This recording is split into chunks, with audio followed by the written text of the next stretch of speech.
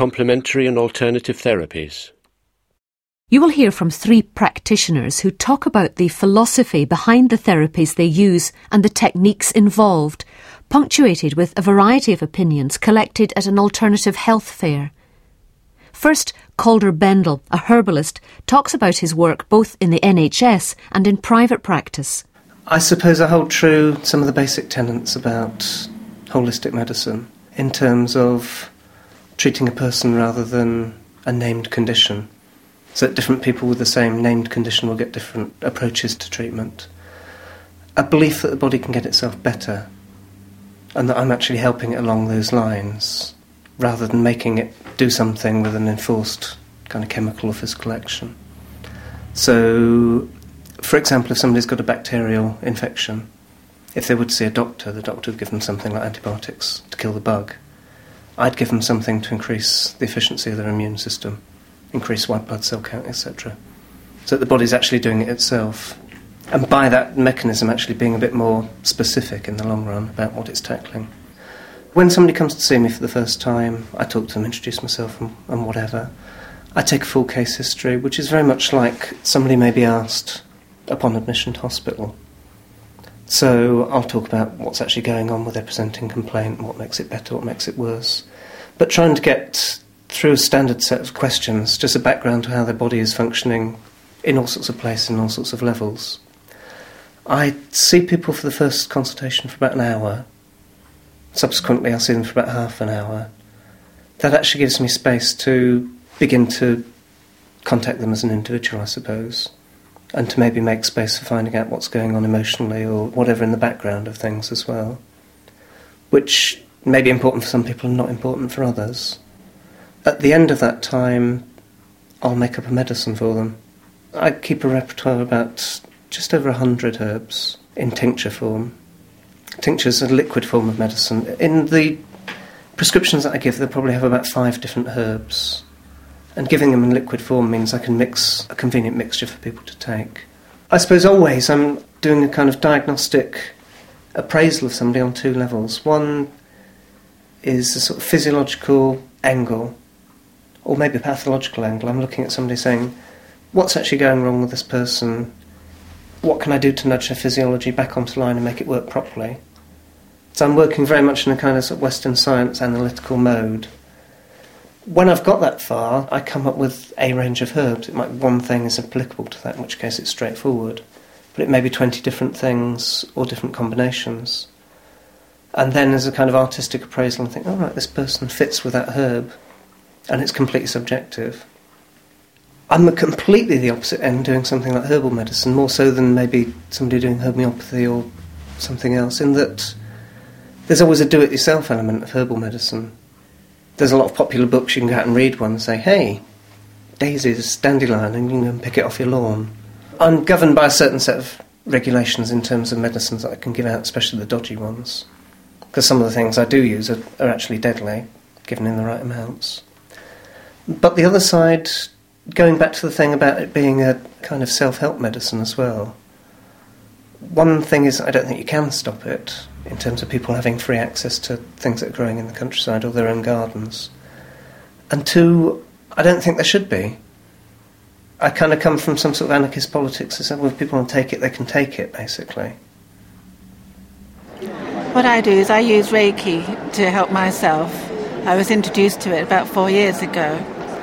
And I had actually been through quite a bit of trauma. And I was feeling about 10 years older than what I should have been at the time. And I was introduced to Reiki, and what Reiki does is it really renews your energy.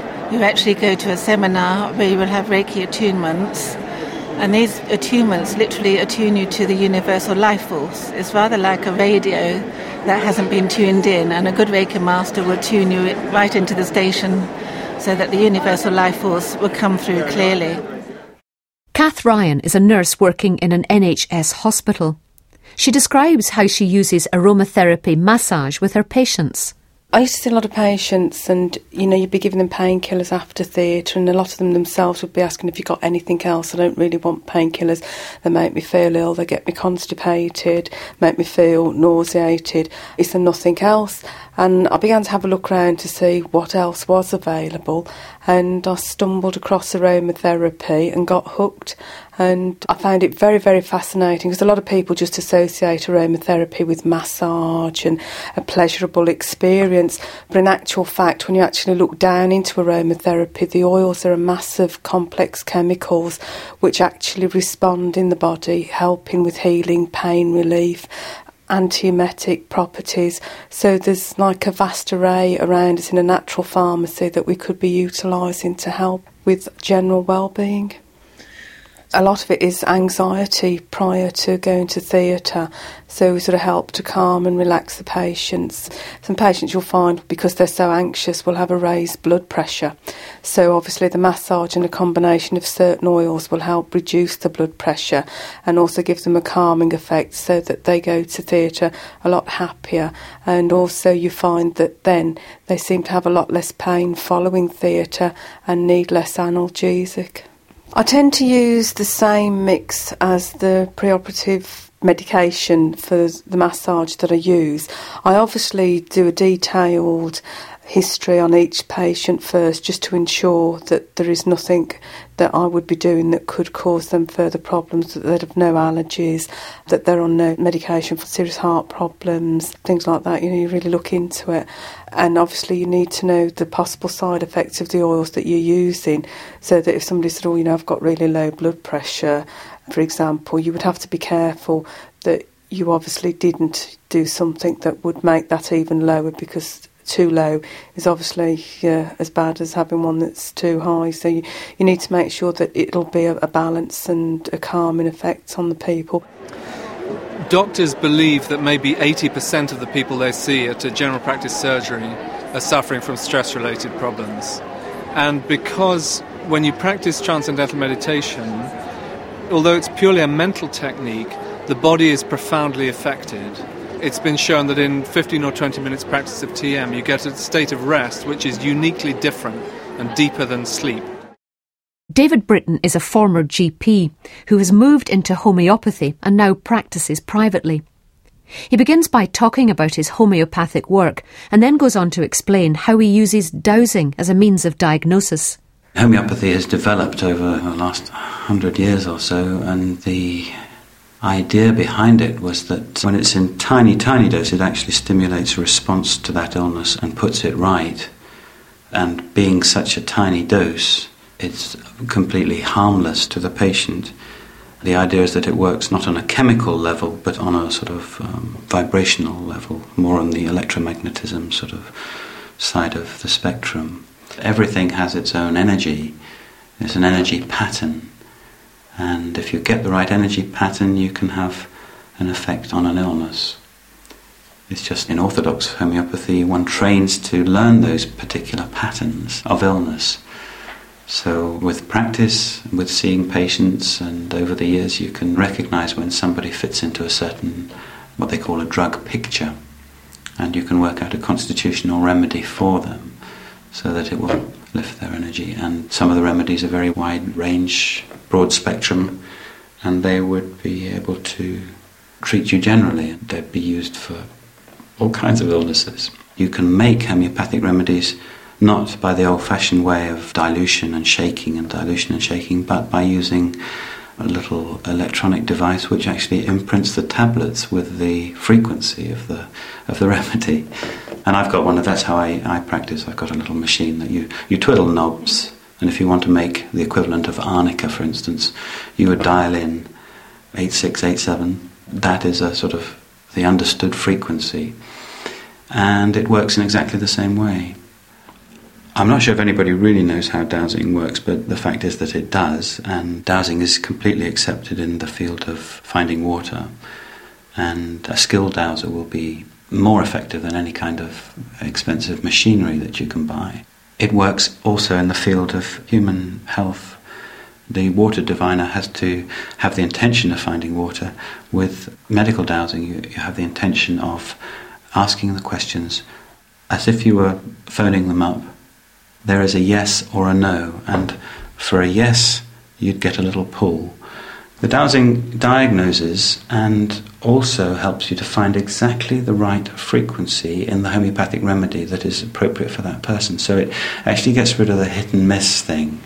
This is why I like it so much, because you could talk, which is the classical way of homeopathy, you can talk for a long time and come up with a remedy that feels right, but you've spent a long time getting there. And you may miss things, especially things like toxins and deeply unconscious traumas, which the person doesn't even remember. When I first came across this, I had a big tongue in my cheek and I couldn't accept it. But with practice, it is a very, very accurate way of analysing somebody's problem.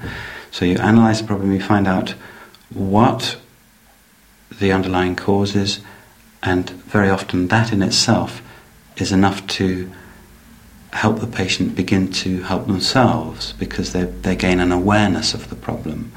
When I first started, I got a lot of false readings, a lot of no's when it should have been yes, and vice versa. So you have to practice. Some people are naturals, and some people can't do it. But if you believe you can, I think you can. It's like learning an instrument. You know, when you first learn the violin, for instance, you're going to get lots of bum notes. It'll be years before you play it properly.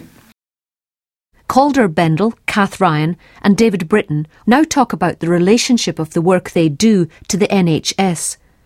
Calder, a herbalist, compares his 1 day a week in an NHS general practice to his private practice.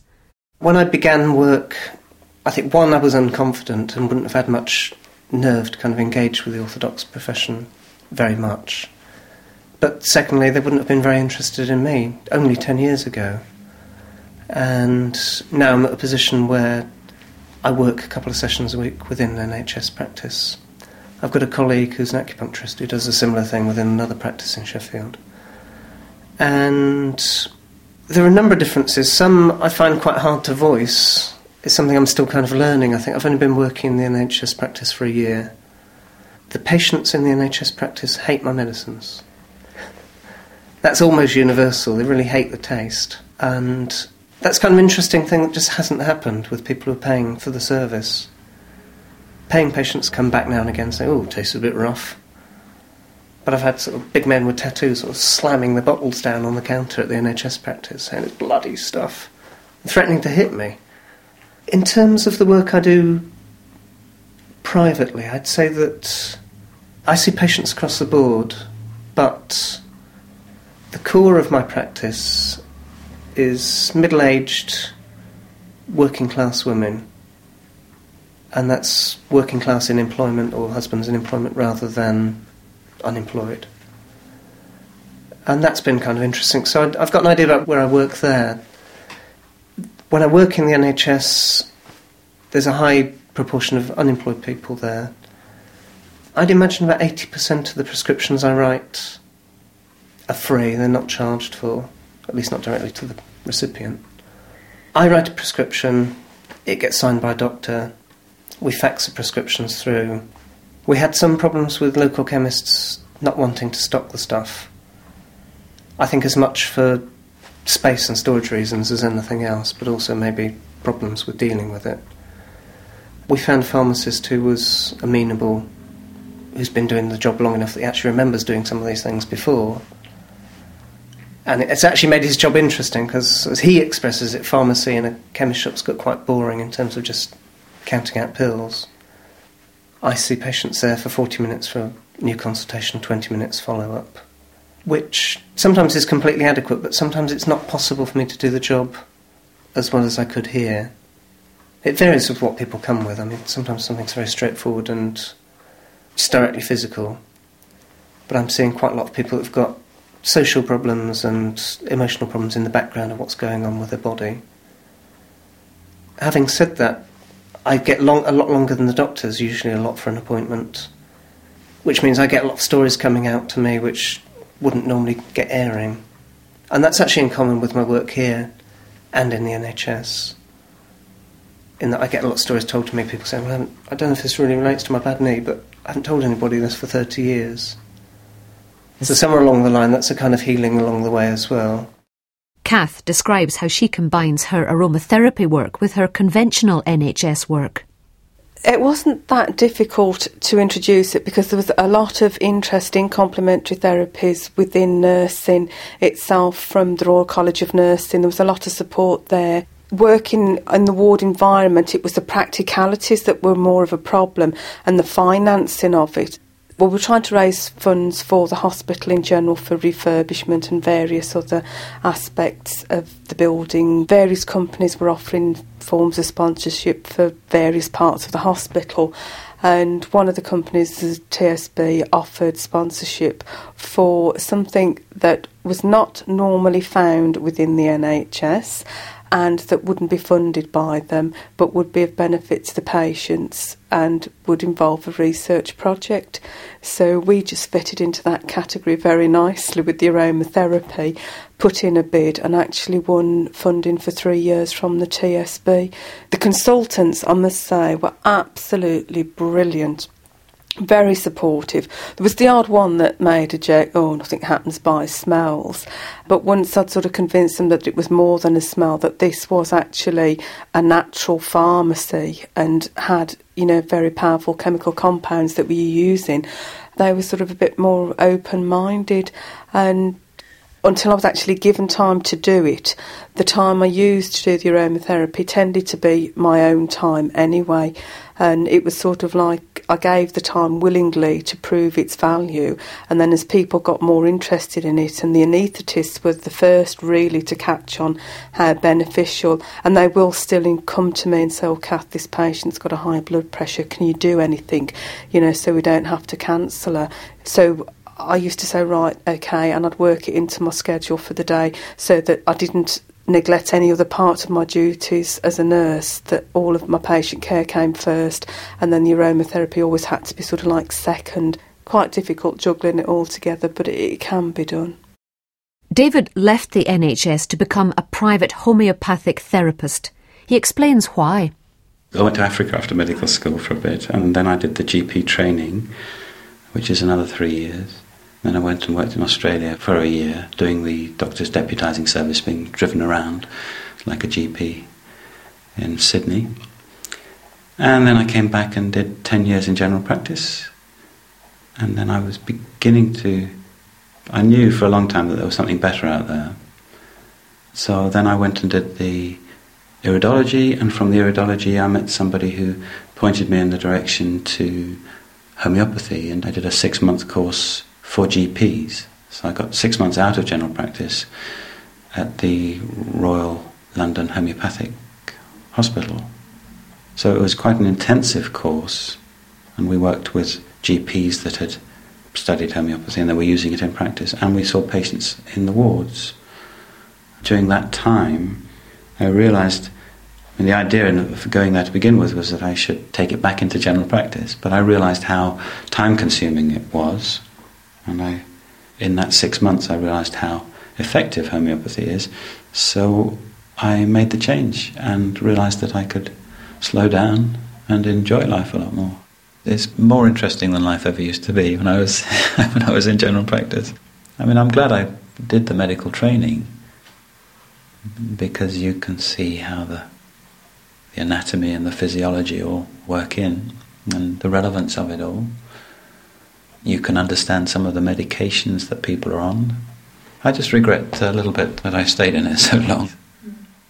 I remember in general practice that you did a lot of good by just listening to people, and it was always a shame when there were 2 or 3 people that needed time to be confronted with a waiting room full of angry, stressed people.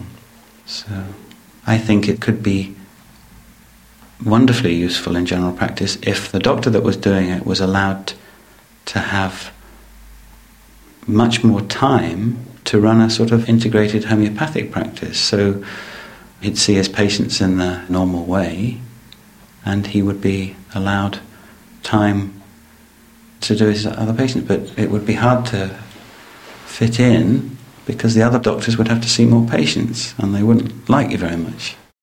But should complementary and alternative therapies be freely available on the NHS? I'd quite like to work for the NHS one day doing Reiki, because otherwise it's just rich people who can afford it. I was going to try something, but I haven't got £100 on me today, so I didn't bother. It's a shame to take money off people who are in the National Health anyway. Why should they pay more? Because they want to try some other technique. It would be just brilliant, I think, and doctors would be able to spend more time with patients that they've spent all those years in medical school learning about. I would love it if people didn't have to pay, and I wouldn't have any worry about calling people back. I'm afraid sometimes I don't call people back because I'm worried that, this might sound ridiculous, but I'm sometimes worried that they're worried about their pockets, but that's not, it should be up to them. I think the more complementary medicine we get into general practice, the happier doctors will be, because they'll have a lot of weight taken off them. And yet it's resisted. It's still resisted. Things are gradually changing because we've got counsellors coming into general practice and doing fantastic work. And now there are osteopaths which are accepted. But the problem is, with a lot of things, for instance, if I was to go and work in a general practice, I'd have to do it all privately. I'd have to pay for the room and get patients to pay me. I would love it if I could see people on the National Health using my way, my approach. I feel as if that's not just round the corner at the moment. I really feel that within the NHS we should be looking at this and utilising it, because it is quite a cheap form of medication compared to a lot of the big drugs. There's a lot less side effects, I would say, less severe side effects with them. And I think that if everybody sort of abandons the ship and goes private, that people won't do the research, they won't look at it, they won't find the benefits. And it's for all of the patients involved that you do this, and you think to yourself, well, no, I'm needed to do this here and now. And I'm really enjoying it. I wish I could do it full time, obviously, but within the NHS, because I think there's an awful lot there that we need to look at and learn and discover again. Calder holds a different view. If somebody has to pay for the medicine, they're more likely to get better, faster. I've got problems with this in terms of my own politics and where I come from, and it's something I fought against, I think, for a long time, in terms of the contradictions of where I came from and my own motivations, and somehow ending up in private medicine. And when I first went to work, I spent a lot of time, especially pensioners and people on the dole, giving free consultations and giving medicine often below cost price. And partly I think I was being abused, because there were some people who were unemployed and were on the dole, but I found they had big savings and they'd drive up in a big Jag or something. But partly I began to realise some sort of function in people actually valuing the time and paying for it. I had the same sort of thing when I was teaching an evening class for the WEA.